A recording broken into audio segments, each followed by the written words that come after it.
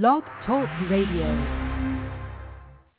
Hey guys, this is Brett Claywell, and you're listening to Brandon's Buzz. This is Linda Dano. I'm on Brandon's Buzz, and I have to tell you, what a fun hour I just had.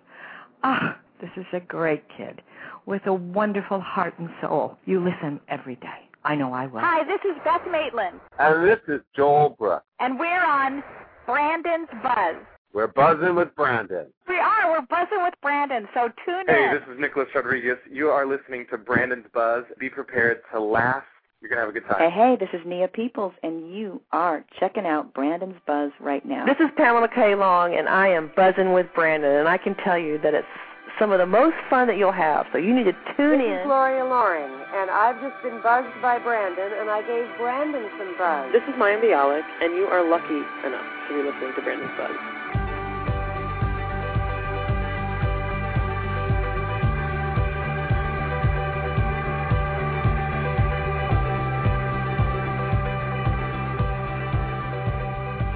Hey guys, and welcome back to Brandon's Buzz. I am Brandon. It is Thursday, October 29th, 2009.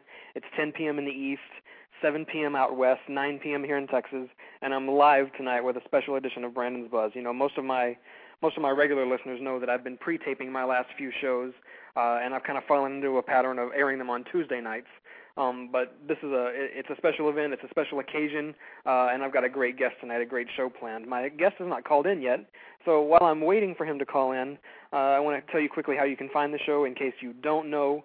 Kind of mission control for Brandon's Buzz is blogtalkradio.com/Brandon's Buzz.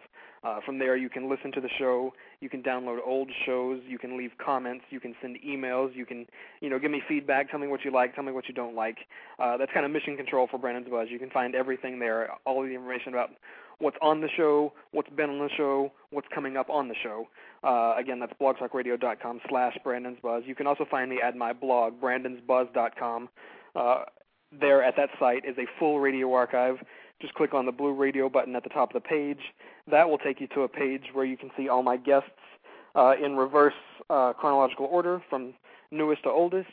You can click on each date and each guest name, and that will take you to a page where you can see the great banners that my pal Joanne makes to help me advertise the show, and you can listen to the corresponding show.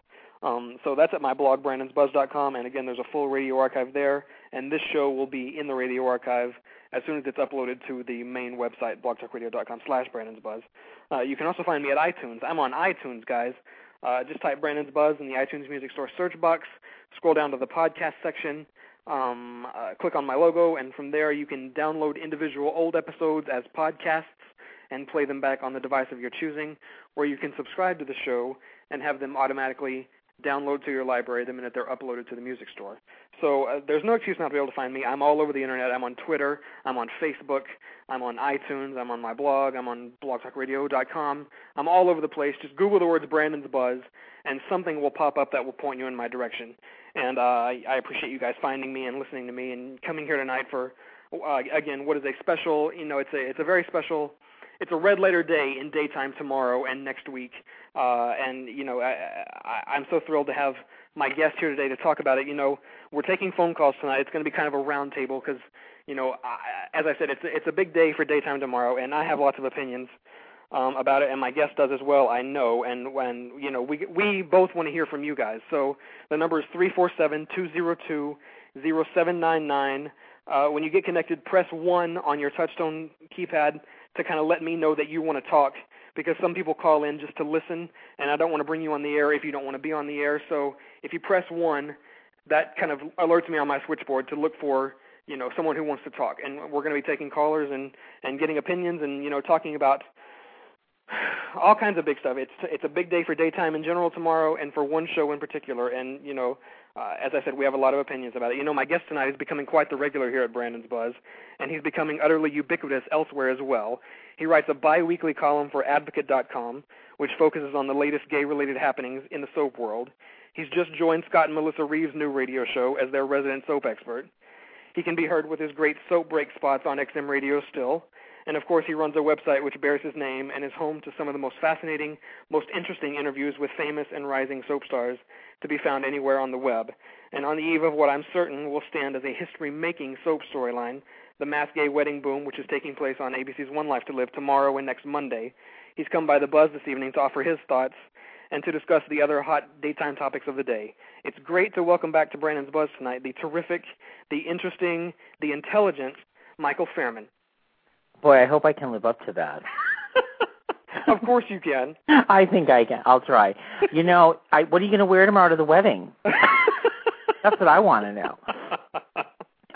You know, I haven't decided yet. I've got to narrow it down to 3 choices, yeah. so it'll be a last-minute punt. Yeah, I'll put it together at the last minute. So how exciting is this? It is really exciting. You know, it's I have to give kudos to One Life to Live with this because, you know, and we'll talk about this tonight, of how the other soaps have tanked or gone with their gay storylines or what's going on with that. But I really think that this is a really interesting concept that Frank Valentini and Ron Carlovadian have come up with.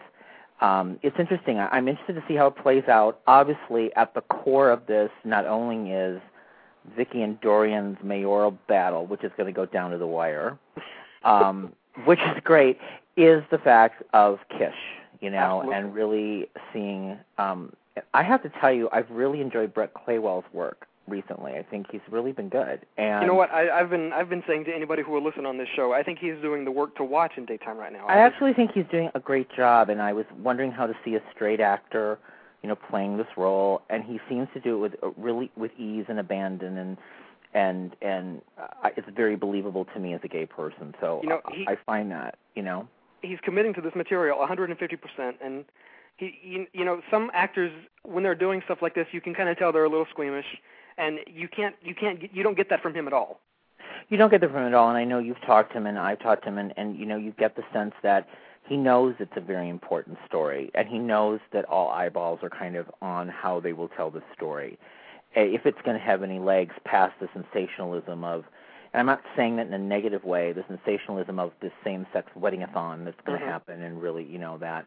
But I'm really interested to see, as a viewer, you know, if I take myself out of the journalistic and, you know, soap expert, just as somebody watching it, I really want to see the journey that I feel how Kyle and Fish get together at this wedding and what plays out. Absolutely. The thing that's been kind of interesting about this to me, and I don't know if you read my Robin Strasser interview on Advocate a while ago. Yes, I did, a couple weeks ago, yeah. Which was really fun. You know, we had to cut that interview down. It was really a much longer interview, but we had to cut it down for space, and I wish everyone could have read the full diva version of Robin, you know, because it's great. I mean, she has such great quotes and such a stance on things.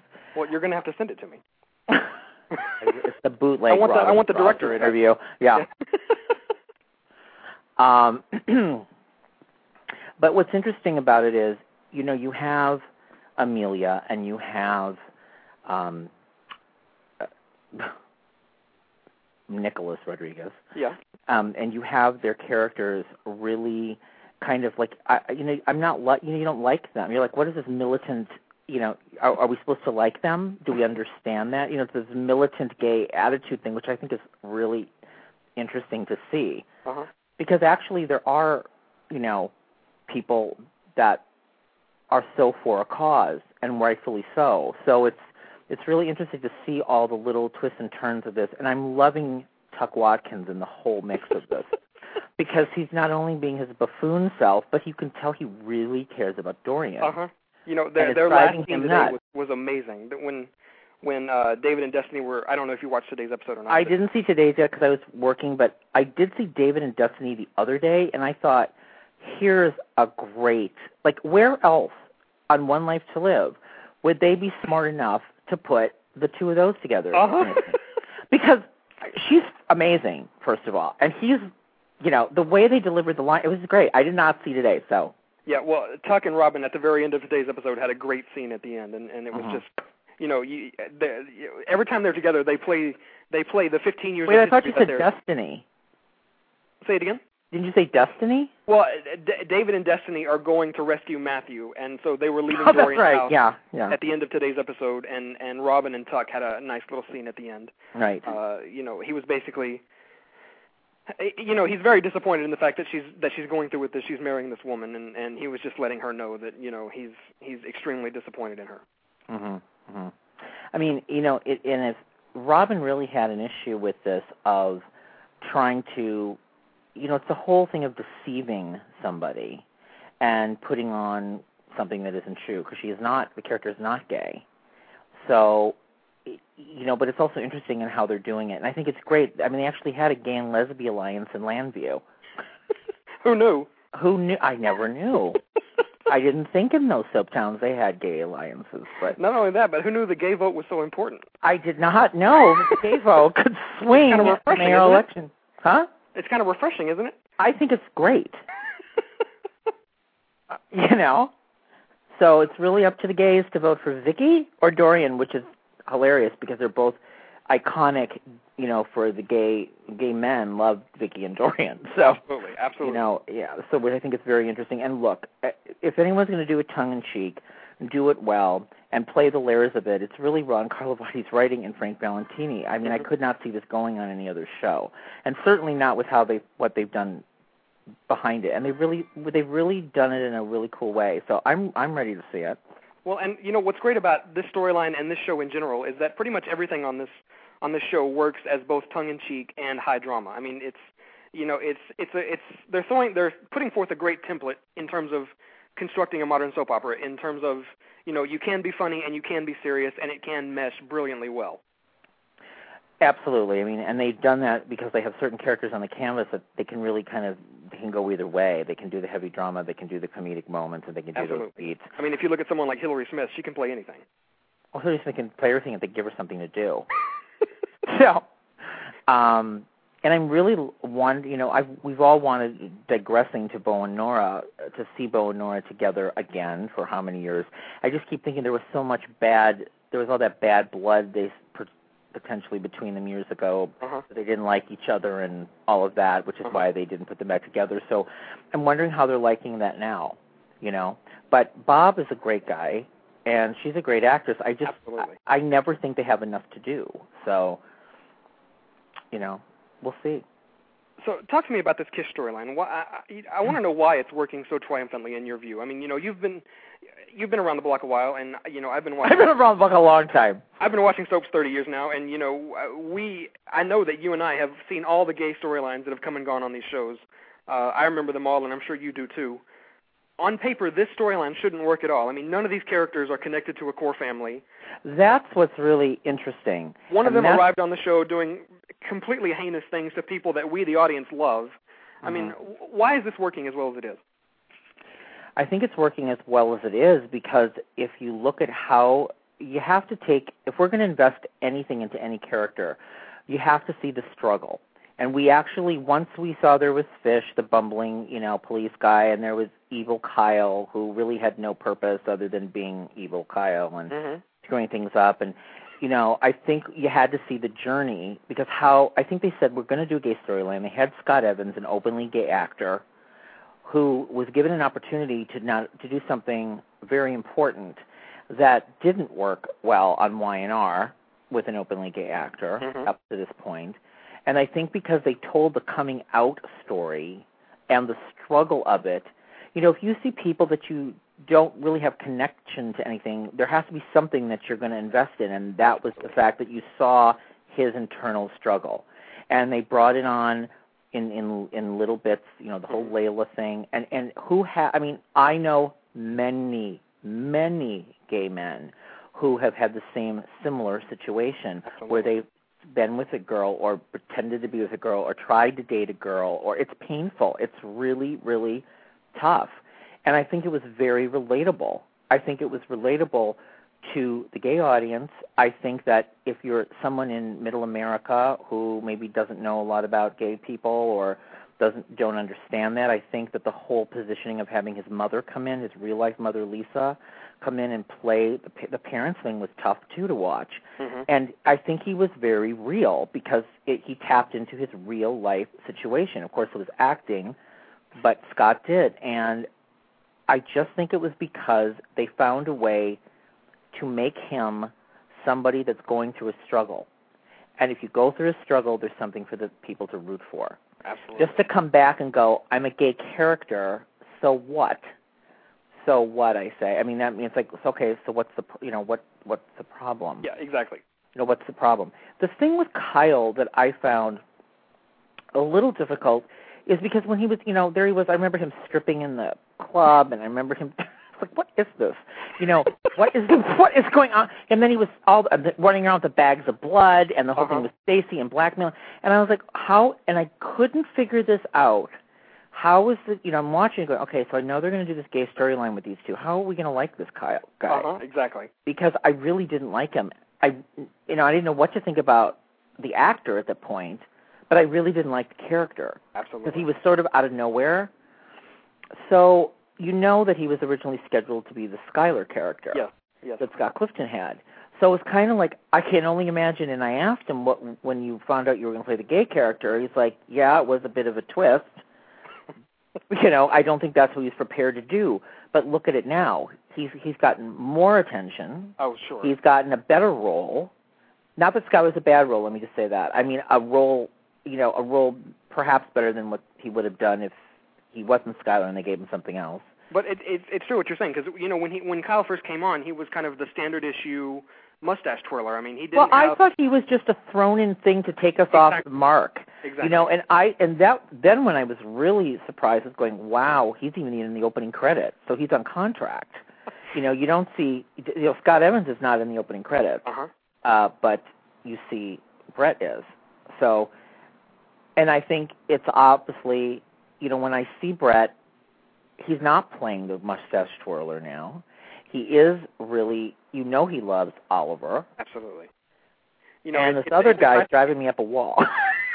The character. Although, Tika Sumter calls him Clark Kent cutie patootie. Yes. Yes. So. I had him on my show too, and I'm just, I am enraptured by him. I think he's amazing. Really? Yes. Yeah. I have not spoken to him. We have totally differing views on it. I think he's incredible. That's good.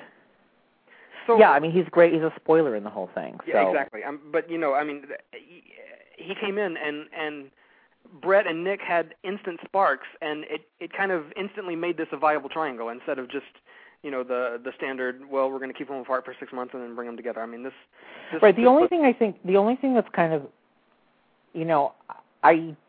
this ceremony coming up, if they actually, and I'm not going to wreck the story here, but let's just say they're actually going to say I do, or, I'm talking about Fish and Kyle. It seems like that happened too fast. They haven't even gotten together, almost.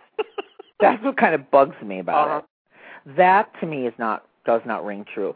I want to go on the journey with these guys like I would with any other couple. Absolutely. And I want to see them struggle, and I don't want it just to be, about this other guy and his agenda as a spoiler. So that kind of bothers me because I don't want them to rush that, because then where's there to go? And I find that is part of the big problem with Luke and Noah and As the World Turns. Not only do they not know how to write for them. That's a whole other story. Which is a whole other segment of your show. I could go on for hours about that. We all yeah. have. So right. So not only do they know how to write for them, but they're not. So So it's important, I think, how my point is, they positioned the characters very well. They made it believable that there is this longing for each other. You have to long for each other. In order for couples to work in soaps, there has to be that yearning longing. Mm-hmm. And you have to tease the fans along the way for a long time and give them drips and drabs on the way, like, oh, it's almost going to happen, it's almost going to happen, it's almost going to happen, and then it does. I would really hope that this isn't going to be just, what I don't want to have happen is it's a great publicity stunt for One Life with the same-sex wedding-a-thon and all these things they're doing, and then once this hits its peak after next week, what's the fallout going to be from that? Because I hope the story has legs. You know, that it has legs. Exactly. So it's not just, okay, we did that really cute, you know, we did the same-sex wedding, we made our statement, but now what do we do with these guys? You know, I've kind of heard some rumors and some spoilers about things that are coming up, and I won't spill anything because, you know, for people who stay spoiler-free, but, you know, if even half of what I've heard is coming up actually comes to fruition, I think it's going to be a very interesting fall and winter and next spring for the show.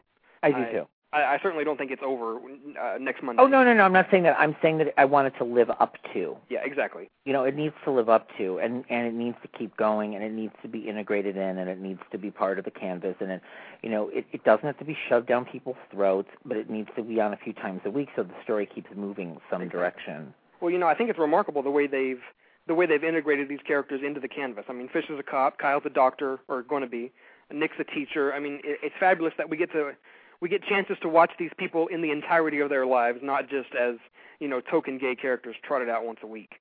Well, the other thing that I really liked and that I really, really like is that Christian is really good friends and looks out for Fish.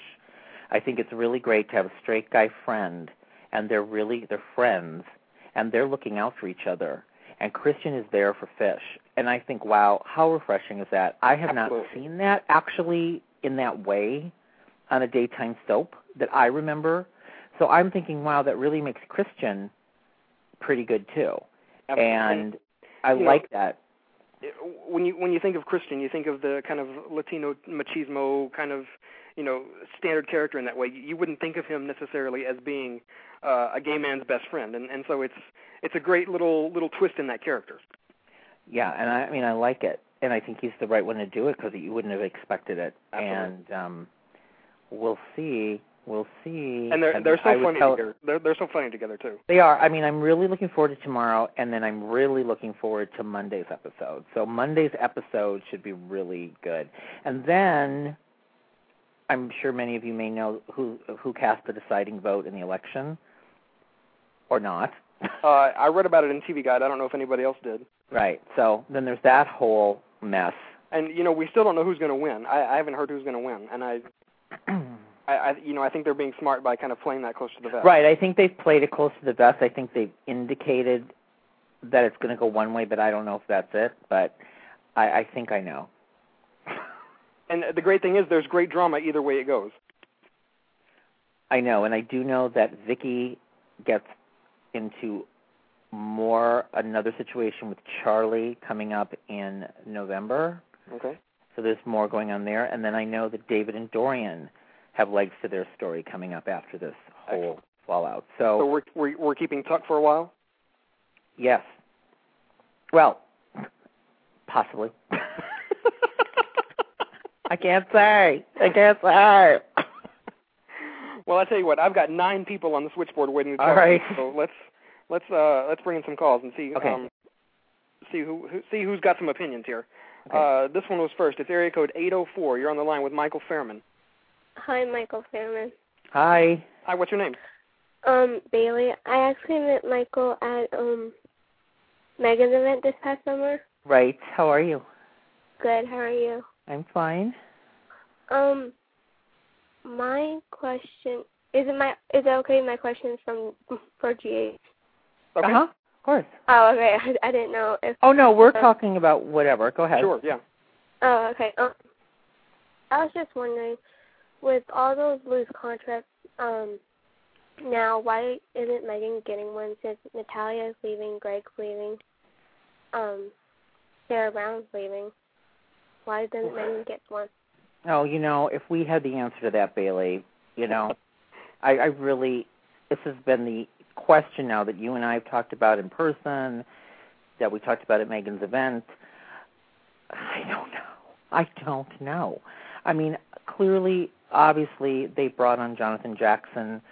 There's the James Franco thing. There's big things going on at that show, so certain things have to go to make room for other financial things, and you know, I think that's part of it. I don't know if Megan Ward's going to get on contract. They need to write her in a story and have faith in her, and I don't know what's going on. You know, this is the age-old question we've talked about every time I've been on Brandon's Buzz, but I don't know.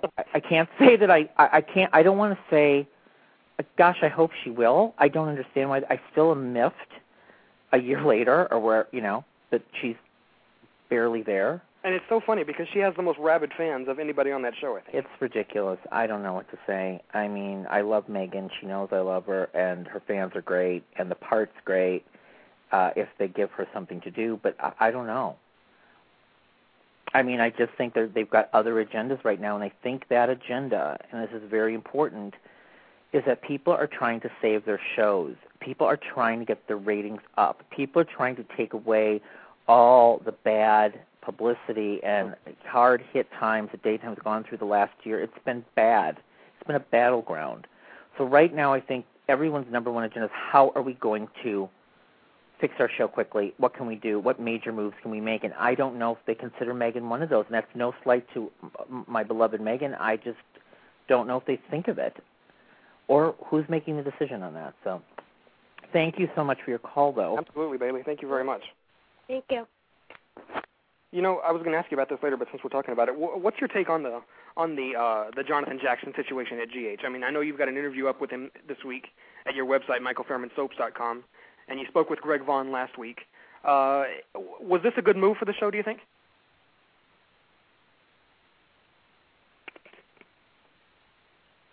I sat with Greg Vaughn last week. I sat with Jonathan Jackson on Monday. So I sat with him in person, both of these interviews. And, Greg and I had just a beautiful conversation, and the guy was upset. This was tough. This was a really, tough thing to deal with. Absolutely. And he has every reason to be upset. And there was a decision to be made that they wanted to try to take the character of Lucky in another direction. Now, the problem is Greg's legions of fans is huge. He has a huge following. And I've seen it. I saw it the night I was with him. I've seen it. So he's got a great fan base that Jonathan doesn't have, perhaps as big because he's been gone for a while. Absolutely. But you look at but this is so hard for me to say because I love them both in different ways. But Jonathan, when you see him on screen, it's like, oh my God! I mean, he was great the last 2 days. When you see him with Tony Geary, when you see him with Becky, I you saw him with Tony Geary. You get it immediately. I did. You did, and I think that the emotional way in which Jonathan interprets Lucky, and the fact that there is this deep history with Tony Geary. And he's a completely different actor than Greg Vaughn. I mean, he's just, there's more emotional life going on in his performance. Greg played a more stoic, straight-laced Lucky. And Jonathan has got all these other things going on. And so I've been just dazzled, actually, by Jonathan the last day or two. Absolutely. So I can't, it's hard for me. Because I sat with Greg, and I did give him a hug, and I felt really bad. And then what do I think really went on? Well, Jonathan also said in the interview, if you go to Michael Fairman Soaps, you can actually hear the interview. The audio is there. I posted it last night for his, we did the exit interview with Greg and the emergence interview with Jonathan, re-emergence. Mm-hmm. He basically, I believe he was told the role was open. He's saying the role was open. And I did hear some rumblings here and there that I think they were looking to I don't know if it was just, we're going to give it to Jonathan. I think they were looking to make a move with the character. So I don't know if other people had been seen, but he seemed to be confused. He seemed to be told one thing. Greg was told one thing. And it was all, bottom line is, they wanted to get rid of Greg Vaughn. That's a horrendous situation to put both of those guys in. And they were both, and what is Jonathan going to say? So I really tried to get it out of him. Like, when I asked him, it's bittersweet, isn't it? And he goes, yeah. I mean, in his mind, he thought the role was open. Absolutely. And he wanted to take the part. He wanted to work with Tony again. I know Tony and him did talk. That's for sure. He's saying they did talk after the fact that the role was open and to come back. But, there were things put out there by the show or by ABC or whoever wanted to spin it that Greg decided to leave. That is not true. I can tell you that is not true. So, it's tough. It's like I said, it's just a horrendous situation to put both of those guys in, and it's I don't know. It's kind of. And Greg was very raw. And the thing is, when I sat down with Greg, he was very raw. And I said to him, whatever you want to say. And I wrote his words verbatim, and I wanted to reflect what he had said. And he's a really great guy. And he's already landed a role on 90210. You know he's going to be back. He's a good-looking guy. He always gets work. Absolutely. And this. But there's a whole thing. But Lucky. Television. I mean, he's right. been all around the business. But Lucky Spencer, I mean, it's really hard if you've watched the show from when Jonathan was 10. And it's hard. You see him and you go, my God, there's Lucky. Uh-huh. So when I saw him, I was like, wow. So I wish I could say I'm not enjoying him as Lucky, but I really am. So well, I mean, like I said, when you see him interacting with his old people, you get it instantly. I mean, you understand. There's definitely something to be said that his connection with the character is probably without peer. But the other thing is, remember this. Greg was given one storyline, and that was the drug addiction storyline. He really wasn't utilized. His gripe to me was, I really wasn't utilized after that. Absolutely. So if you don't give an actor something to play, they really can't show anything. On the other side of that, you can see Jonathan already in scenes where the stakes aren't necessarily so high, but there's stuff going on. Mm-hmm. You see it. So I'm loving him back. It's great to see Jonathan. I loved sitting with him. He's a very soft-spoken guy. I saw him with Lisa Voltaggio and his children. They were there at the set. And, I think he will be involved. As he said in the interview, he'll be a lot more involved with Jason because he's going to be a detective. So they're going to have that. I think he's really going to be involved with, the battle of being Luke and Laura's son. Mm-hmm. And his dad issues. And, of course, how was it's interesting to see how Jonathan Jackson's going to play the complete disillusionment of Elizabeth, who, by the way, she's become a sleazebag. I mean, come on. I shouldn't say that, but she sleeps with all the hot guys, right? Good for her. At least she stays in character. Now, I know you Liz fans are going to call up and say I called her sleazebag. Not Becky Herbst. I'm saying Elizabeth. But, it is kind of a recurring theme with that character. I mean, it's happening. She is. I mean, come on. It's like, I'll go to this hot one. Okay, I'm going to go. And then she longs for them. Exactly. So I would have liked to see I think I would have liked to see a different storyline, but it does give Jonathan something to do. Let's see. This is my buddy John, I believe, my Facebook buddy John. I think we're going back to One Life to Live for this one. John, are you on the air? Area code 616? That's me, Brandon. How are you? Pretty good. How are you doing? Good. Hey, Michael, how are you? Hi, John. I just have a couple comments. I think the main reason why One Life to Live is working, and honestly, I've seen all their gay storylines since Billy Douglas, and I think it's because they're well written and they treat their characters like just all the other characters, and they have real issues. I mean, I even sort of liked the whole Daniel Coulson thing at the beginning, but then when they just dropped it and didn't have any follow-through with it after the fact, it disappointed me. But I think what Ron seems to be doing now with Kyle and Oliver is treating them the same way as he would Todd, Blair, and Taya, or... I mean, I agree. No, I agree with you, and I want to make. You made a very good point, and I do want to get this across. There has not been a show. I mean, I remember all of One Life to Live's gay stories, and the Billy Douglas story, and the AIDS quilt story. That was great. That was great stuff back then. Absolutely. And Sloane Carpenter and Bill, the whole thing, and the AIDS quilt. That was really moving. There's something about the material that is actually really moving on One Life to Live. And they've done it really well the whole time. The Daniel Coulson thing, it was interesting for a beat there until it got kind of like the gay guy's the bad guy, kind of thing. But you know what? It's okay that a gay guy's a bad guy. That's the other thing. Why shouldn't a gay guy be a bad guy? Because gay guys are bad guys too. And that's all what people I liked about it. Yeah. Right. I agree with you. So I'm telling you that I think One Life has definitely, as far as the gay storylines, done the best emotional investment of them, Now, it's funny because I watch As the World Turns too. I like tape one or watch the other one on the internet, but And I really liked the Luke storyline when it started. I think where they messed up, and no offense to, and this isn't a slam against Noah or Jake, because I think he's good, but I think what they should have done, and it seemed like they were doing it, is they should have stuck with Kevin and Luke and then brought in Noah as a spoiler. Because I think there was more to Kevin and Luke. And I think with Noah, it just seemed rushed. It's like, here's Noah Marin within 2 weeks of meeting each other and touching each other's hands or whatever, they're in love with each other. And right. It seemed like, with Kevin and Luke, there was this backstory, and, they've been friends for, ever, and there was all this,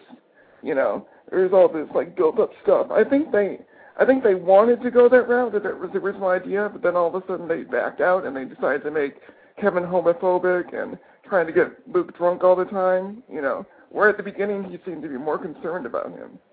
So. Right. I mean, I've been thinking about As the World Turns. It's actually been in my mind before tonight because I knew we were going to talk everybody tonight. Mm-hmm. And I was really thinking, after Forbes March has left the show and they couldn't figure out what the hell that was about, and which is, a big waste of talent and nothing. Absolutely. And I was thinking to myself, and I was in the car, knowing that we were all going to talk, and I'm going, okay, now what could I do if I was writing the show? Where is there they've got themselves in such a corner. What interesting story would the writers, knowing how they've written them, what are they going to come up with for Luke and Noah? And the only thing I came up with, and don't kill me, Nuke fans, is maybe they should kill Noah and have Luke be really upset and find find love again with somebody. I don't know, but what are they going to do? I can't figure out what are they going to do? Have them go to, another girl come in, or Iranian student? And I read, yeah. No, I agree with you, because I don't really, and honestly, after reading Forbes' interview, I agree with him. I don't think they ever wanted to really put anything into it, because he was even saying, if I wanted to touch his arm, we had to get clearance. Yeah. From PNG. Right.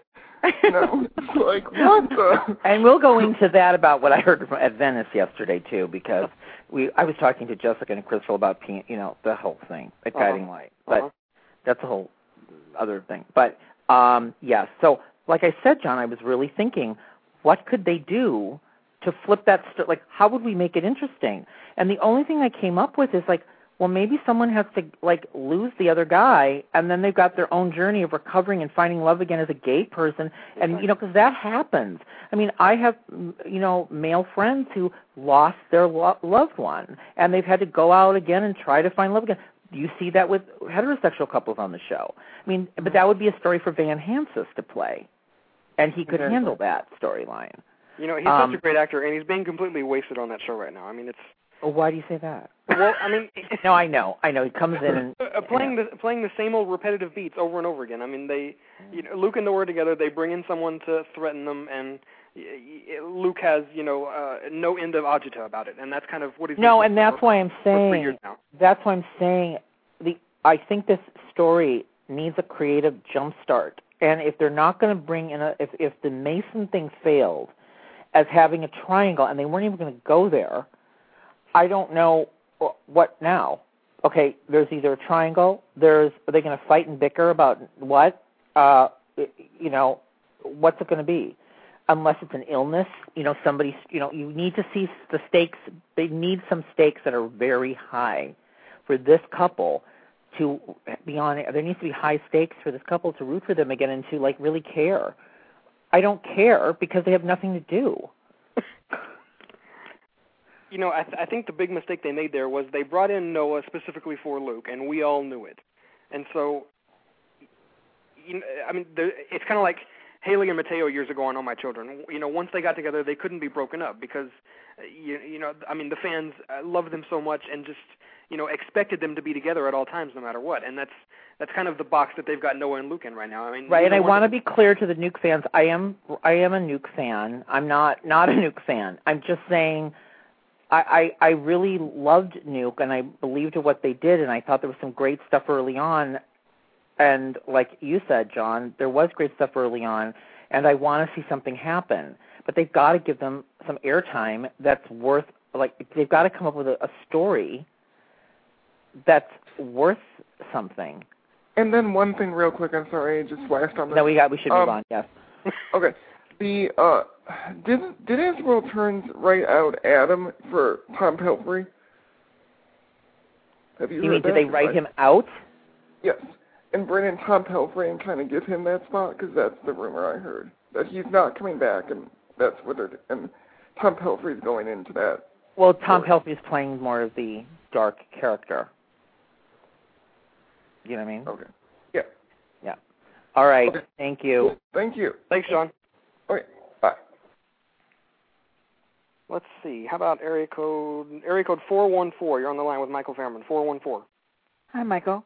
Hello. Hi, what's your name? I was reading on your website today that Gina Tognoni's coming back. Yeah. Kelly on One Life to Live. Yes. Where has she been? What do you mean, where's she remember. been? Where's Kelly been? Where's the character Kelly been? Oh, Kelly went off to, didn't she go off to England? Yeah, she went off to London with Kevin. Yeah, with Kevin. Yeah. So they wrote her off with them, but then they're not together anymore. So I was with Gina Tognoni yesterday on the set of Venice. Who are they bringing back? Are they bringing Kevin back or? No. He's only going to be. Don't know. Oh. Can't tell me. No, I can tell you that she would love to do a storyline, and she said this at the Emmys, and she said this to me yesterday, and we talked about it at the Venice shoot.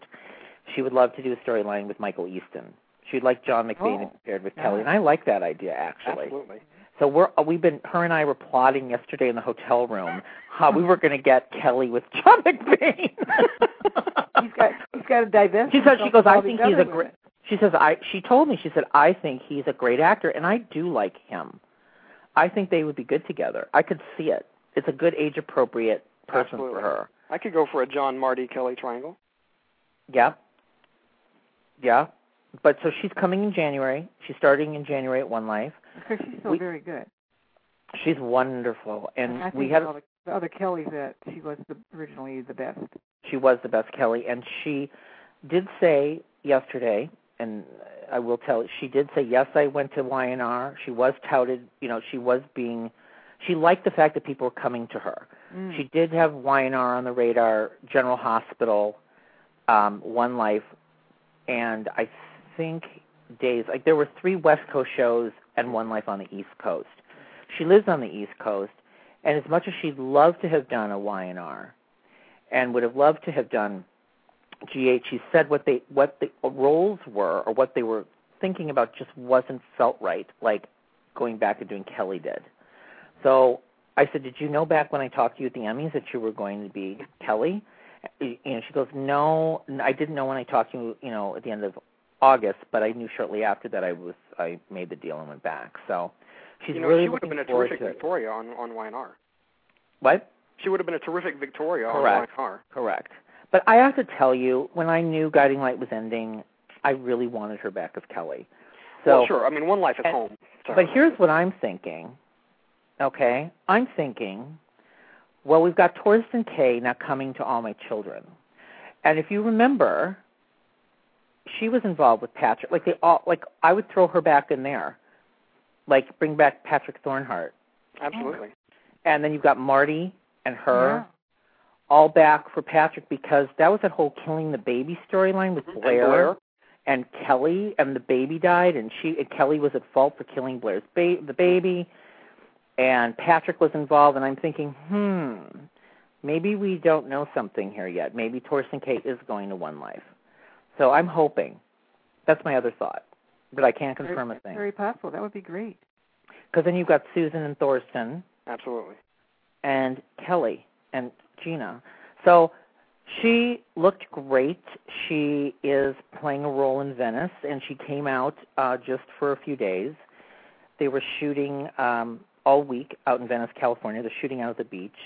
And, I looked at her and I went, my God, she looked taller to me, and she's very thin, and she's a beautiful girl. And we had a really great sit-down interview, which you'll see at advocate.com next month. So I can't say enough good things about her. And, I loved her as Dinah, and we talked about how that ended, and she was sad that Guiding Light did end, and that we all know that in this day and time of daytime soap opera crisis that, things need to change. There's got to be a way to keep these shows on with less budget, to do something to shake this up and maintain the quality and move to a more contemporary vision of that. I don't know what Guiding Light was.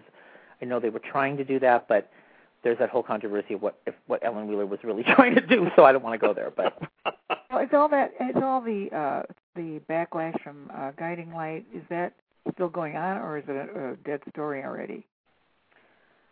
I think here's the thing. I think that everybody vented, and there was such a period of mourning. And, I think what I felt from so many people that wrote to me and talked to me, and then being at the epicenter of the tribute package of Guiding Light and all of that, was really a sense of mourning from these people who didn't really know how to say goodbye. And they're doing these So Long Springfield tours in different markets in the United States where you're getting to see Kim Zimmer, Robert Newman, Gina, Crystal. They're actually doing these events. They just did one in Pittsburgh last week, and then they're doing Vegas, and they're picking main cities that Guiding Light was big into say goodbye to the fans. So the fans are actually getting to say goodbye to them, which I think is helping. But I think it's. I'm hoping we've all said our piece, because I don't really know where we can go with it anymore. I think things just need to. We said our goodbyes. Absolutely. It's tough, but, I talk to people all the time. People that don't even know soap operas knew when because they know I do soap operas. If I'm in L.A. and they go, oh, do you know about Guiding Light? Did that show go off the air? Was that 72 years? And I go, yeah. And they're like, wow, that's amazing. And I said, and there'll never be a show, ever, that will go 57 years. Or in the world. Never. So they're like, wow. And I go, yeah, and on the Emmys they gave it a minute, and they gave Sesame Street 5 minutes. And I'm like, wow. And nobody could believe that. Uh-huh. And when you were on this show in August, you were previewing the Emmys for us, and, we talked at length about the Guiding Light tribute. And I remember you saying at that time, everybody don't get your hopes up, as though you knew that people were bound to be disappointed by that. Were you surprised by the backlash that erupted over that? Oh, no, I was not surprised at all. It was so severe that you ended up going on Daytime Confidential to kind of defend yourself a little bit. I went on Daytime Confidential to defend myself. I went TV Guide Canada, and Nelson Bronco did an interview. I defended myself and made a statement. I posted the correct version in my mind on the Internet, because I knew there was, for sure, I could have called that in my sleep. Absolutely. I mean, it was almost like you knew it wasn't going to go well. It was one of the worst experiences, I can tell you, knowing how much I love the genre, knowing how much I love that show, and just knowing that I knew was going to happen. So I was, at the end I could go, yep, I was right, and then I knew I would have to defend it. So what did you think of the last episode of Guiding Light? What did you think of the way they wrapped it up? I had a problem with it. I really didn't want to see everybody being free to be you and me sitting at the park throwing Frisbees. I know why they did that, to make it like everyone had a circle of life, everyone's happy, blah, blah, blah. The thing that got me was Kim Zimmer and Robert Newman, because that had the emotional story. I didn't like the fact that I kept thinking Jeffrey was going to appear and there was going to be a big cliffhanger or something was going to happen that didn't, and they just dropped that story. And I didn't like the fact that they fast-forwarded only 1 year. I would have fast-forwarded like 10 years and had really dramatic shift changes have happened. I would have had, Rafe come home from the war with an arm missing. I would have had something happen with the girls. I would have had Otalia have something going on, something that reset it to give us a vision at the end. Can you imagine if the show would have been on 10 years later? Wow, this is what could have happened to the characters. Absolutely. Going 1 year fast-forward just didn't feel satisfying to me. That being said, of course, did I cry with Kim Zimmer? Of course, because I watched her on that show and I went, you betcha. Oh my God, I can't even say goodbye to this character, and oh my God, she's the best. And there'll never be another actress like her. There'll never be another role for her really like that. And how great they both were, Robert and Kim, and I'm glad they got that moment. I just didn't like how some of it was tied up. I didn't like watching, what I really didn't like watching? Poor Justin Dees with his bad hip, leading all these people around as a buffoon at the end. It's like, this is Justin Dees! That bothered me. On the other hand, how great was it to see Jay Hammer again, and Lisa Brown, and Melissa Hayden? It was great. It was great. I also did like Marge Doucet. Absolutely. Going off with him. I mean, there were great moments. The thing was, I felt that the show wow, I was watching the first 4 episodes that week, the final week, and I was blown away. I thought it looked beautiful. I thought the stories were so good. I got what was going on. I thought the day that Alan died was so good. You know, you could see where things were heading, and it was so sad. And then I really wanted to have an oh my God moment at the end.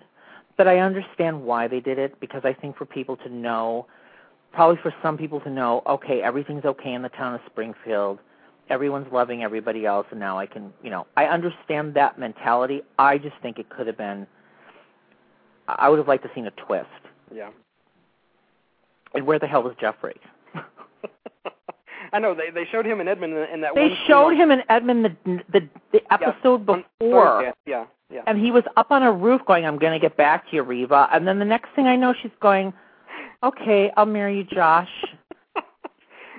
And she, I do want to say, though, that I thought Kim Zimmer, when she had the final scenes, she looked great. She looked fantastic. With her hair, whatever they had, I just liked the way she looked, and I went, wow, she's got beautiful blue eyes, and she is just the greatest. And it really was watching her act that I will remember at the end, because, the other stuff was just so trivial to me. I really didn't want to see Cyrus and Mel. I'm watching this thing. I'm sitting down with my Kleenex box going, why am I watching this? What is this? This is the last episode. What are they doing on here? And, it was so great because that whole week you saw people like Jordan Clark and Maeve Kincaid and Lisa Brown. Well, the end episode was Mel and all the greats, yeah. And then all of a sudden here we come with, the Australian jewel thief and his harem. Yeah. Ridiculous. No, I had a big problem with that. So, there you go. All right. Let's go back to the phones. This is area code 202. I believe this is my buddy Anthony. Anthony, is that you? Yeah, it's me. Can you hear me? Buddy? I'm fine. How are you? I'm doing good. Say hi to Michael. Hi, Michael. How are you? Hi, Anthony. How are you? Anthony, in case you don't know, guys, Anthony writes a weekly column for AfterElton.com entitled Gays of Our Lives. I know Gays of Our Lives. Yeah, it's very similar to Michael's bi-weekly column for After. I mean, here we have on the phone right now the two most widely read gay soap reporters in the industry right now. So, this putting a lot of pressure on me. I don't know about that. But... well, I think this is a big right now. We're gonna have a smackdown. Okay? Absolutely. No, we're all friends here. Around longer than I have, so I think you'd win. Oh, I don't know. I like Gays of Our Lives. I read your stuff all the time. We'll just sit here and compliment each other. How's that? That's good. Would you like that, or do you want real drama, Brandon? I'm open to anything. Okay. So what's going on, Anthony? Not much. I'm just, listening to the show and listening to the conversation and finding it interesting. I have to say that I totally agree with you about Noah. I think he should be killed off. I'm cool. Thank you! It's the fact of the matter is, where can the story go? That's right. Can't go anywhere. There's nothing they could do.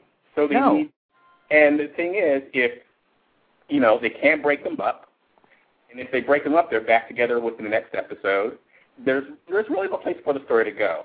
If they kill them off, that will give Vance some amazing material, because we'll get to watch them grieve and mourn and all that kind of stuff, and then we get to watch them fall in love again with the new guy. And that's what I'm saying. And I'm glad this is so. When I was in the car today having this epiphany, I'm glad you agree with me, because I agree with 100%. This is what I'm saying. Van is the one that can really carry a story. He needs something to do, and they can't. The only thing for this to go is we've seen Luke and Noah. They're not going to give them. I mean, the only thing I keep thinking, and I hope they don't do it, is hey, let's adopt a baby. Which would be like, oh God, don't do that. I really think the only thing to do is kill off Noah. Yeah, because I just don't see where they can go. I mean, the fact that this Mason storyline didn't go anywhere is proof that them as a couple no longer work, and it's time to move on to something else. Right. So what's going on? So how long have you been watching soaps? A long time, about 30 years, 35 years. Yeah, forever, as long as I can remember. Ah, me too. Yeah. So what do you think about the One Life to Live story?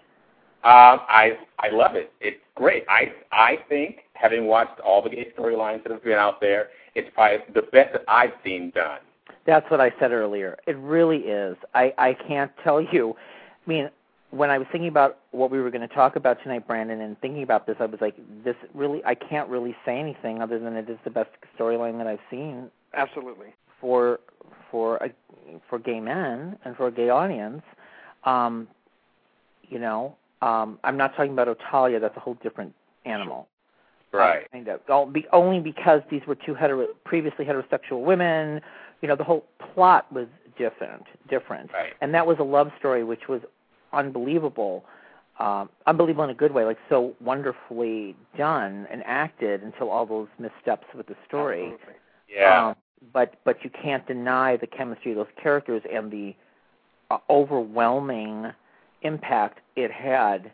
And I really would love this to have on One Life. I love One Life to Live. You know, I always have, and I always think it has. You and I have talked about that repeatedly. I do. I think it has such heart to the show, and it's written so well most of the time. And I really want them to, like I said earlier, I really want to see this storyline between Kyle and Fish have legs to it. I just don't want it to be like, oh God, now what do we do? I don't think they'll do that, but I've said that about, you said that about Luke and Noah years ago. But I think I think it's different with I think they're not only committed to the storyline, I think they're very committed to the storyline. Absolutely. No, I don't think they, no, I have to tell you, I know they are. And it's also, they're on a different network, so they don't have the same kind of politics with that they do. And I do think the people that are in charge over there, for their reasons, are committed to it. But isn't it hilarious that it's Disney that's doing this? I mean, you don't necessarily tend to associate the words Disney with the words socially progressive. I mean, it's hilarious to me that it's Disney that's spearheading this. I don't know about that so much. I just think that I think they're just doing a really good job, and I think I don't think any other show could have done it as good as One Life to Live. So, Now I have to say, go ahead. Sorry. No. I have to say, actually, I'm a new viewer to One Life to Live. I actually only started watching because of the Kyle and Oliver storyline. Because I have enough television to watch as it is for my Kyle. Right. So when they added the story, I said, oh, great, another soap to watch. And well, my concern. That's funny you said that. See, here's my concern with these columns.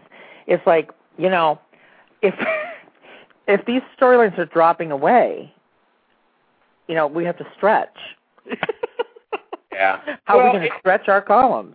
But both Anthony and I do that well, so we're going to stretch the hell out of this. And it's a little different for me because my column covers shows around the world. So right, you're very worldly, yes. So I have a more international feel. So I have a lot more material to cover, actually.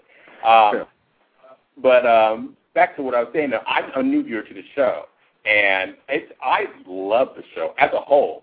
As a complete, I just think it's amazing. I mean, I pretty much like every storyline, most of the storylines, pretty much all the characters. I mean, it's really an amazingly well. It is an amazing show, and I really want everyone to keep, as we talked about, as Ben talked about, that One Life was in trouble, and maybe it's a show that they can't cancel that show. Absolutely. Because that is the show. Absolutely. That's like a really great show from top to bottom. So. And in a way, it's fitting that it's this show that's doing the storyline, because this is the show that has always made its name putting forth socially relevant material. I mean, if you go back to '68, the year they debuted with, they had Polish Americans. They did the whole story with Ellen Holly. I mean, this is the show that's always been very socially relevant. Absolutely. Anthony, make sure to Facebook me so I can say hello. Oh yeah, I'll do that. I would love to keep in touch. Sure. Yeah, I like that. Thanks a lot. You're welcome. Well, I've got two great journalists on the air, and I've got a great question from my partner that I want to pose to both of you guys. Okay. What?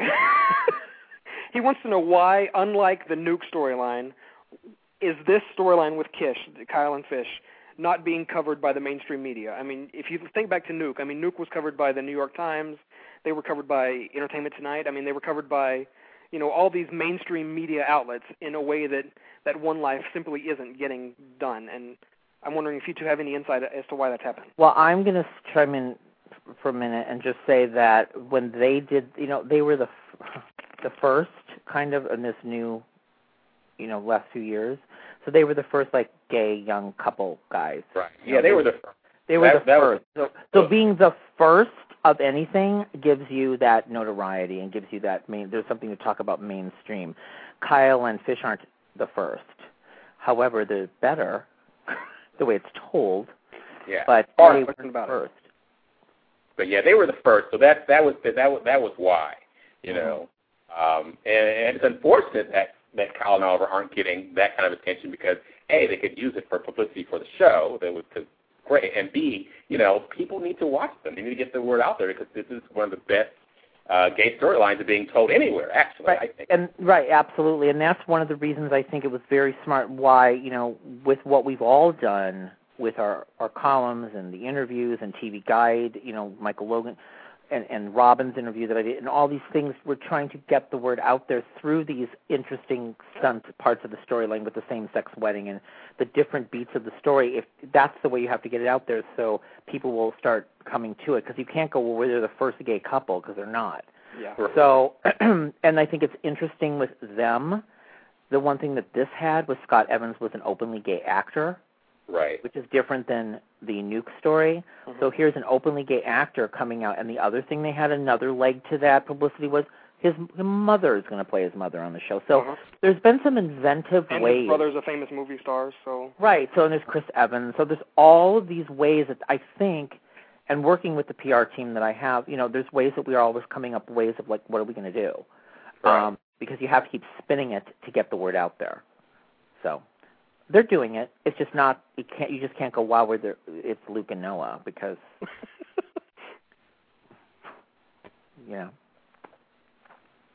It's good to talk to you, Anthony. Absolutely, Anthony. Thanks for calling in, buddy.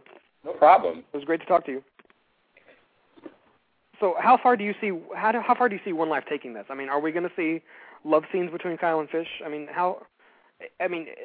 it's pretty remarkable the way they.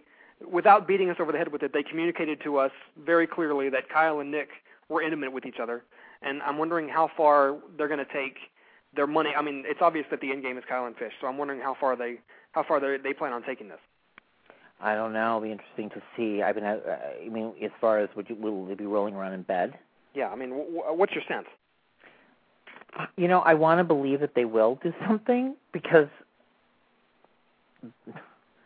I want to believe that they will. But, there's other things that come into play, network executives, sponsors, who knows. But I think, again, they have kissed. There's been some physicality there. And let's see. I hate talking about this because I don't want people to be disappointed, and I don't want to be disappointed. Mm-hmm. We've all been so disappointed. And that's the thing, when I think we talked about this before, when I said in my lifetime, I never thought I would see 4 or 5 gay storylines on shows. I remember when and now I'm disappointed because I'm like, they're all falling by the wayside. Really, except One Life at the moment, really. So, when I was on last, I was really excited, and now I'm kind of really... So, that's kind of... I'm reserved about how far they will go, but I think if anyone's going to go further, it's going to be One Life to Live. Absolutely. That's what I'll say. So, absolutely. You want to take a call?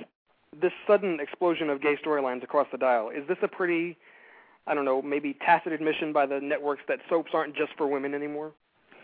Well, I don't know what to say about that because I don't feel there's gay storylines all across the... I mean, here's the issue. The Nuke story is nowhere, okay, number 1. Number 2, Y&R, where did Rafe go? What is going on with Philip III? Absolutely. Nothing. That was what is going on with the Adams? Like, all of these things have gone absolutely nowhere.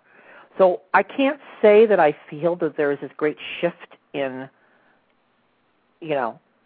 Y&R doing this and this. I don't see that. I don't know where that is. I know they've got many other things on the canvas right now. I understand. But like One Life to Live is doing, you don't bury your gay characters. You've got them in story. So they're not doing anything. So I don't feel like whoop-de-doo right now because I feel kind of like we're going backward. I feel we've done some things with Otalia.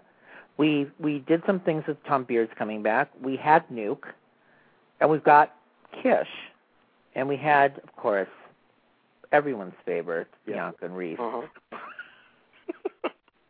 which storyline I didn't like either. So So I'm just basically saying I don't know. I don't feel it's like a great time either right now. I'm feeling really kind of like, I don't know. Are they pulling back? Are they going to do anything? Well, it seems pretty clear to me that at least some of these shows are chasing whatever audience happens to be available. And if it happens to be the homosexual crowd, say La Vie. I don't know. Well, the homosexual crowd is there. They just need to cultivate them. And they are there, and they're a big part of the audience. Sure. Very big part of the audience. Whether they gave them a gay storyline or not, guess what? They're watching soap operas. We're watching the soaps, many of them. Many of us, not them. So they're there. It would be great if they could see a relatable story, which they're doing in One Life. And it would be great to see it across the board on more soaps. Sure would. But we're going through a very tough time where it really is about saving the economic value of the shows, getting the numbers back up, taking the hit away that daytime has taken this past year or two. It's been really tough. And, I think it's been really interesting from my end when I'm working with the PR departments and the publicists and the actors. They do want me to get the gay stories out there, and I want to do that. I really love doing that. I really do. It means so much to me, and I love doing it. And I would write it all, but there's got to be something to talk about, too. Absolutely. I can't just say, well, there's a gay character who never came down the stairs, like Rafe, the legal eagle on YNR.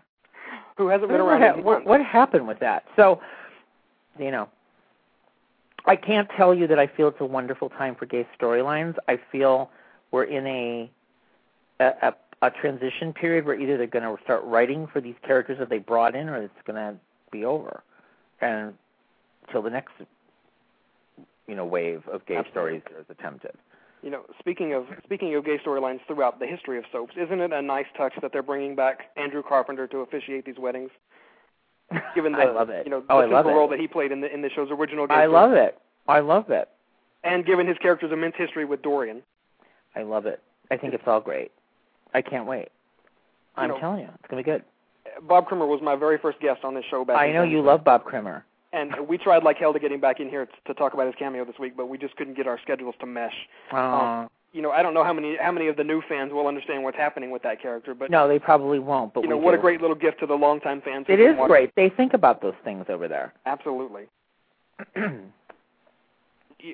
Frank's been there for 20 years now, and Ron's been there for over 10, and they both have shown that they have an immense respect for the show's history. Absolutely. How about back to the phones? Area code 727. You're on the line with Michael Fairman. Hi. Hi, what's your name? Should I say my Twitter name or my real name? Take your pick. Okay, Italian Fan 87. Hi there. What's on your mind? Hi. Actually, I wanted to talk about Venice. Crystal has been tweeting like all the pics and stuff, and I saw where you said that you went on set. How was that? Oh, it was great. It was so much fun. It was really great because there was about 4 or 5 of us. There wasn't a lot of journalists and people there, which was really nice. And they were shooting outside this hotel in Venice Beach and interiors and like in a coffee shop area and different stuff. It was very low key, and it was great to really see this finally coming together. I can't tell you, it was so exciting. And I sat with Crystal, and you'll see the interview a bit later on. It was a great interview. We had such a good, because it was very emotional. I said, I can't believe after all the conversations we've had, Crystal, it's finally here. You're finally coming together. The show. Yeah. And it was such an emotional, great moment, and we talked about what it meant. And, this is something that was a labor of love, and really how unbelievable supportive the gay audience has been and she's been able to cultivate that and what she's been able to do. And to talk to Jessica. Jessica was there. She looked so great. Ivy was there, her little baby, and her husband, and she looks wonderful. And to get to sit down with her, too, was great. And, everybody's working at a really fast pace because we talk to everybody while they're on their lunch break. But everybody, Gina Tignoni was there, Jessica was there. Nadia Bjorlin, as I know, you probably know, replaced Elizabeth Keener because she was ill. So she was like talking to me going, I don't know what part I'm playing, I got to learn my lines. So, everybody's working so fast. But it really is a labor of love. And I talked to Kim Teresi, and we did an interview, and Crystal, and what can I say? I love Crystal. What can I tell you? To have someone like that, we have our own mutual admiration society for each other, and it's just been such a great thing professionally to be part of it. Yeah, I can't wait for it to come out. It's great. It's very exciting. So I know that they're 6 or 7 minute episodes, and they're hoping to launch it around Thanksgiving, the first episode.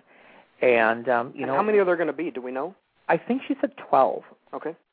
I believe. And a lot of the East Coast actors, though, were not there. Hilary B. Smith was not there. Jordan Clark was not there. Now, Galen Gehring, as you know, replaced Jeff Branson, who replaced Daniel Cosgrove in the role of Owen, right? So when I was there, I was like, where's Galen? And they're like, he left. And I'm like, well, I need him. Because Galen and I are goofy together, too. And it's like I wanted to bring the advocate audience, like the hot guy in the group, but there was no Galen. So... But I'm interested to see that, and it was just great to see everybody, and to see them away from Guiding Light. Yes. And we touched upon, of course, I can't quite let that go either. So I'm like, so what did you think about the end? So we kind of, Gina Tignoni. We'll be dissecting that for years to come. For 30,000 years, longer than the show aired. Yeah. But I can tell you that then there was a photo shoot that you will see. What's that? Huh? How was that, the photo shoot? Oh, it was great. There was Nadia Bjorlin and Crystal and Jessica, like the three girls in this really hot picture. That's all I'm going to say. What else was I going to ask? Yeah, so Crystal's been saying her character and Jessica's character will not be together on the show on Venice. I mean, do you know anything about that? If they're gonna be swappy partners or what? It's a guarded secret over there. What's really going on? But it is. But that I think that they're ex-girlfriends in the show. I think they're ex-partners in the show. But I think that possibly that may be the pull, that maybe they're... Gina's a dysfunctional character. Crystal's character is a professional-minded character, a lesbian who's very comfortable with herself, but she's, got issues. Yeah. Emotional issues. So I think I think everyone's kind of... It's a messy thing, which is good.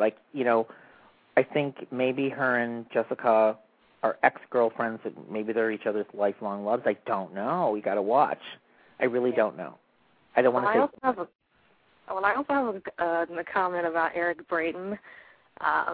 Him, almost exiting Young and the Restless, and now he's decided to take the pay cut. What's that whole story about? Because...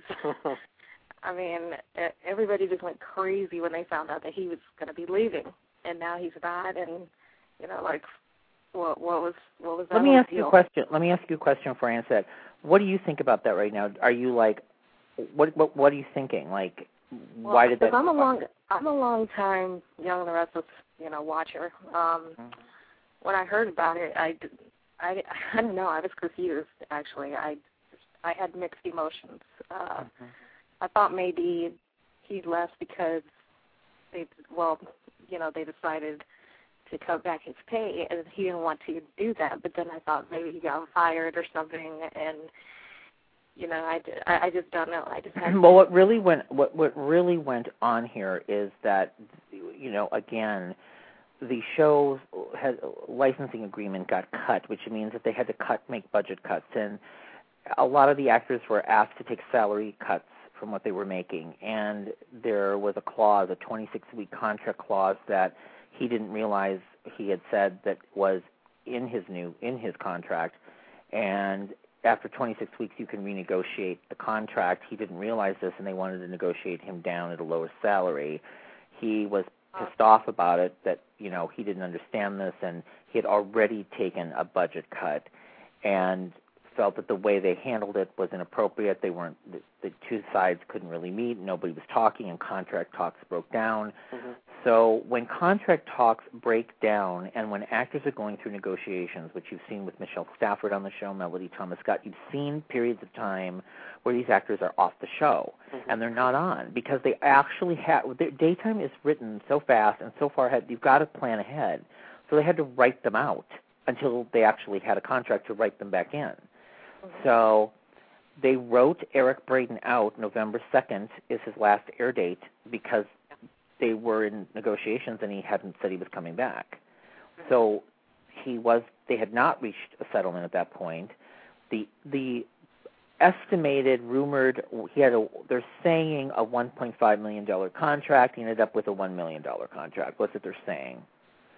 Okay. But he came back this week and said he found an amicable deal late last week, and they met, and everything's fine.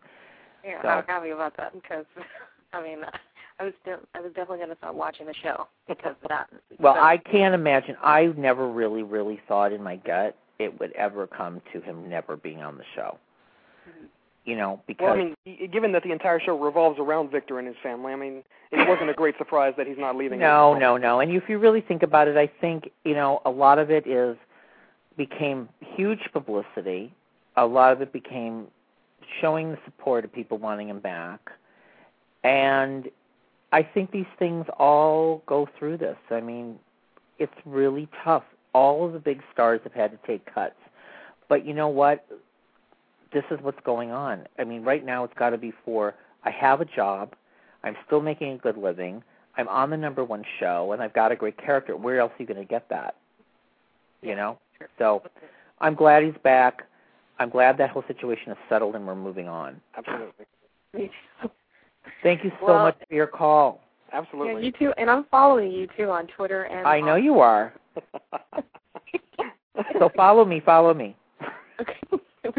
All right, nice bye. Thanks very much. That whole Eric Braeden thing, didn't that kind of immediately remind you of Beverly McKenzie bolting from Guiding Light in 1992? Oh. When you first heard the story? I did. It did.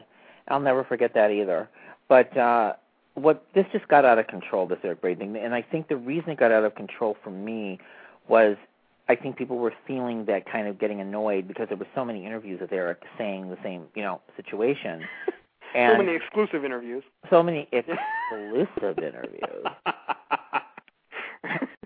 I just decided not to ask for another exclusive interview.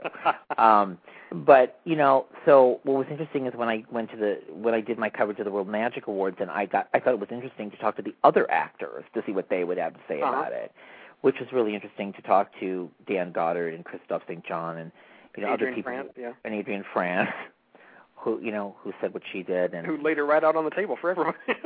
She did lay it on the table, and and she said what she had to say, and but that's like we're all in this boat. We're all in the boat together right now trying to save daytime. Absolutely. So are you going to be part of our team or not? And it did remind me that it was the exclusive interviews was an issue, and then I just kept thinking, gosh, I can't imagine this is really going to happen. I just couldn't. I can't see it. Do you have a sense of which side folded first, Sony or Eric? Do you have a sense of who kind of caved in? Oh God, I don't want to say. Okay. Because I know that'll be Michael said Eric caved in, or Michael said Sony's a bunch of no comment. Speaking of Crystal Chappell, how great is she on Days these days? That is the that's the coup of the decade for her for those guys to get her back. It is the coup of the decade, and it's the coup of the decade that this show that everyone was crapping on a year ago is like writing it completely off. It's gonna have a second life. So, and it's due to some really good repositioning, bringing back this Crystal story. I mean, can we talk how exciting tomorrow is? I mean, Louise Sorel's coming back tomorrow. You bet. So talk about a great gay day. You've got Louise Sorel coming back as Aunt Viv. You've got the gay wedding. I mean, I don't know. Pretty good. Pretty good. And can't wait to see what she does to Carly. So do we have any sense at all of where they're going with that? I mean, is it? I do. Is it going to be crazier than Buried Alive? Well, I don't know if you can top Buried Alive. I really don't. And I really hope they don't try to, because Buried Alive is the best. You know? But I do know she's going to make her pay for killing Lawrence. And she's going to get her exonerated.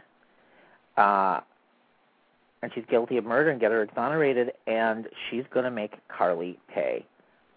So whatever that means, Vivian's up to no good. I hope there's not Chinese herbs involved. I tell you what, the worse Vivian is, the better Louise Sorel is. I mean, I just don't want. Here's the thing, and I want to say this now, and I said it to Louise when I talked to her 6 weeks ago. I said, Louise, it was great. I loved her when she was horrible, like she was mean. What I didn't like was when they made her this buffoon, like riding around in jumpers and horse stuff, and I mean that was ridiculous. That just made her. Yeah, I didn't like the Yvonne thing in her all the time. It was like, this isn't working for me. So if they keep her grounded as this bitch who's out to screw up Carly, great. If they're going to take her and just be so eccentric to the point of laughable, I don't know if I like that. Laughable in a bad way. But she's great. She's great. And I think that anybody that's watched Days since 1990, is going to love this. So I have high hopes for it. You bet. So Adam killed Stuart? Adam? You really going to make me talk about this? To say nothing of David, but don't you think Agnes is fuming right now about this? I absolutely will say this to you, which we've talked about this before, but I will say, I don't care. I'm so done with it. I'm so over it. I can't watch it. Why? All of that because it's Adam? I can't watch it. I tune in and I go, it's still going on? It's still going on?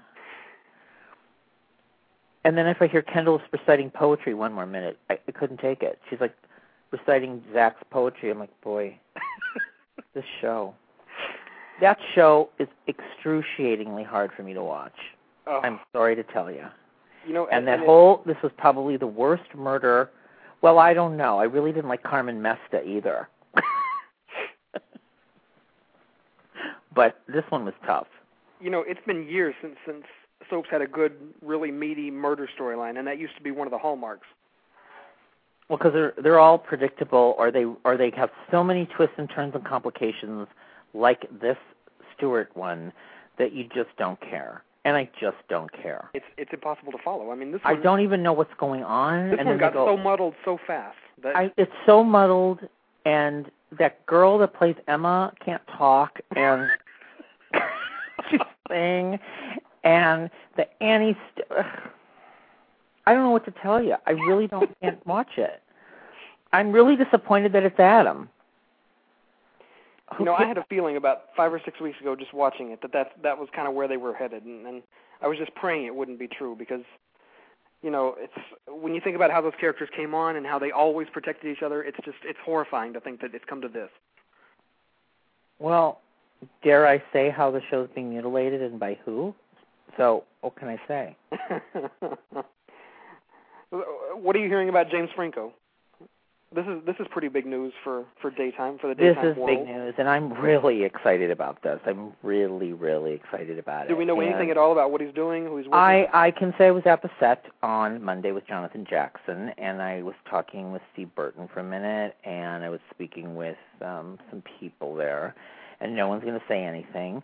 But I certainly went, hey, I really like CO77X, because I think that's great, by the way. I mean, when I saw Dante and the Adam Lambert song playing, and I thought, ooh, this is like the old days. Mm-hmm. This is like General Hospital when they had a tipped a big news story. Mm-hmm. So I thought that was great, and obviously, I think he's going to be involved with Jason and Dante. I think there's a lot going to happen there, but I can't say.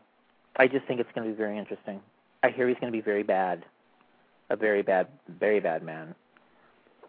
It seems like they seem to be kind of transitioning that canvas a little bit. I mean, bringing in Jonathan Jackson, that's a pretty big statement for them to make about, the fact that maybe the tried and true for the last couple of years isn't working anymore on that show. Right, and I think it hasn't been working, and I really had an issue with General Hospital, but I will tell you, with what's going to happen this week with Claudia and getting that out of the way and moving this stuff forward, it's starting to becoming a show to watch. It feels like it's percolating again. It is percolating again. It really, really is. It's like I've actually been able to watch a whole episode, unlike some shows named AMC that I can't watch. So what's on the horizon for Michael Fairman? I know you're joining the new Scott and Melissa Reeves show. Tell me about that. I have joined the Scott and Melissa Reeves show, and the first episode is tomorrow, and it's going to be very interesting. It's a 2-hour weekend show which combines country music and soap operas, and really the thought behind that was that it is really some of the same audience that follows country music, follows the soaps, as you've seen from Soap Nation and all the different Target things that they've done at the CMA festivals with the soap opera stars and Soap Nation and these things. So Scott and Melissa are in Nashville. They live in Nashville. They have a farm. Okay. And this whole thing kind of came up, and I was like, wow, because, I've been doing a lot of radio with the soaps with XM and Sirius and all things, and I really thought, well, this is very interesting. So we kind of talked and figured out that I would be the guy in Hollywood to really bring the soap interviews and the soap news within that 2-hour show. So you will hear me. You've known them for years, haven't you? I have. It was so. I adore Melissa Reeves like there's nobody's business. I mean, we go way back, like when I was just a wee soap tad. And she's just one of my favorites, and just a great girl. And Scott and I have known each other for a long time too, when I was working very heavily with Sony and The Young and the Restless, and he was Ryan. And so it was great to reconnect with them, and Scott and I had a coffee here when he was here, and we did the interview that you heard on the website a month ago. We did that at premiere. I brought them into the studio so we could really do something to promote what was going to be going on.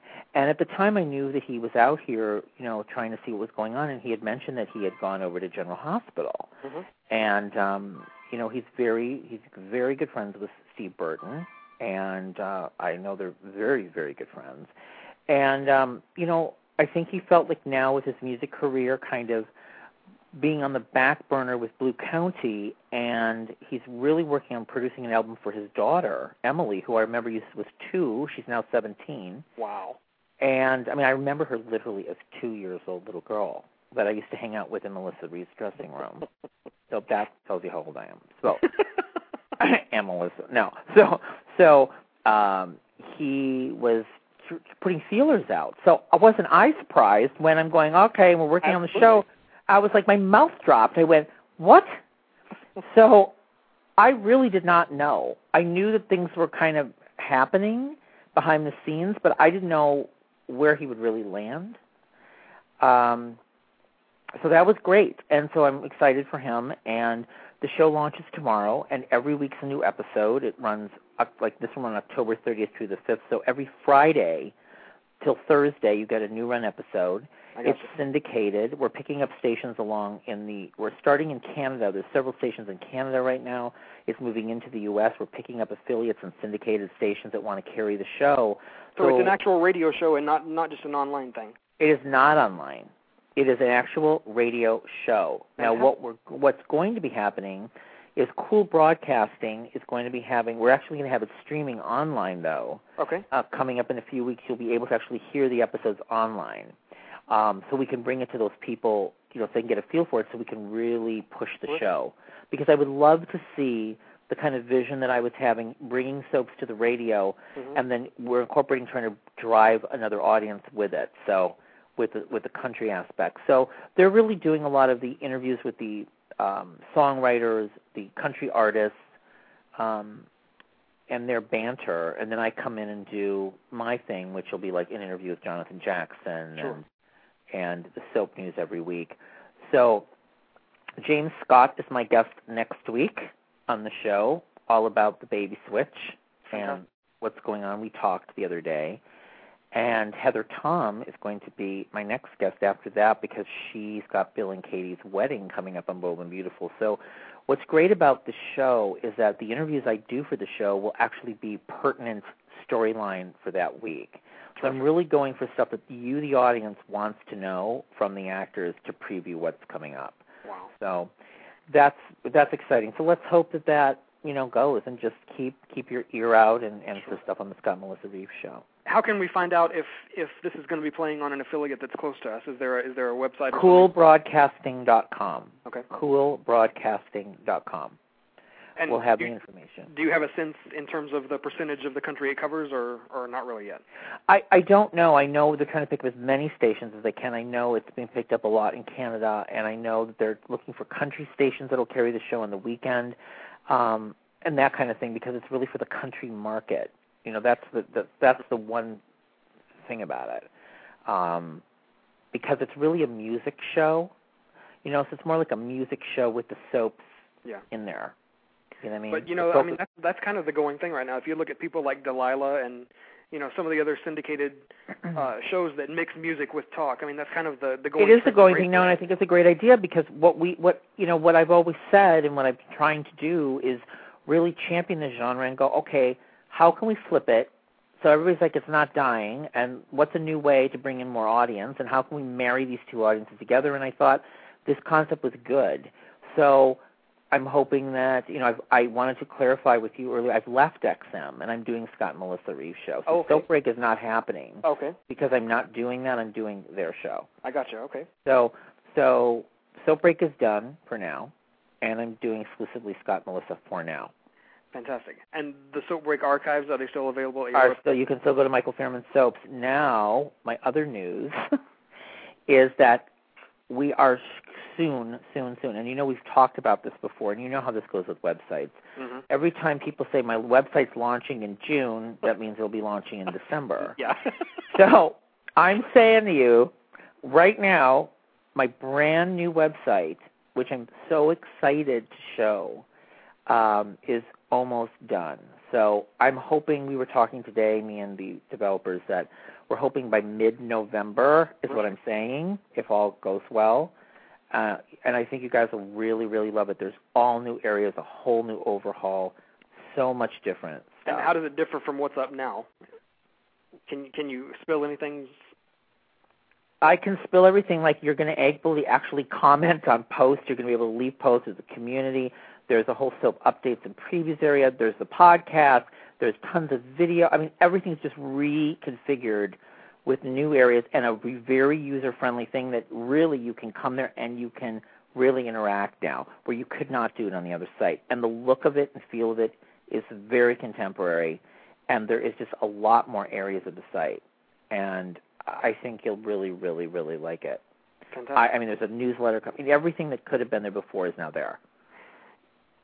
Well, I tell you what, I'm on your mailing list, so just kind of shoot me an email when you're closer to launching, and I will let everybody know here. All my listeners, I'll let everybody know. Yeah, I really think they will find this so user friendly and a way that everyone can communicate with each other. You can post, you can make comments. There's so much going on. I don't want to spill the beans yet, but it's a real 180 turn. So And is it going to have the same URL, or is it going to be different? Same URL. Fantastic. Yeah. So check out look out for the sometime in November, probably the middle.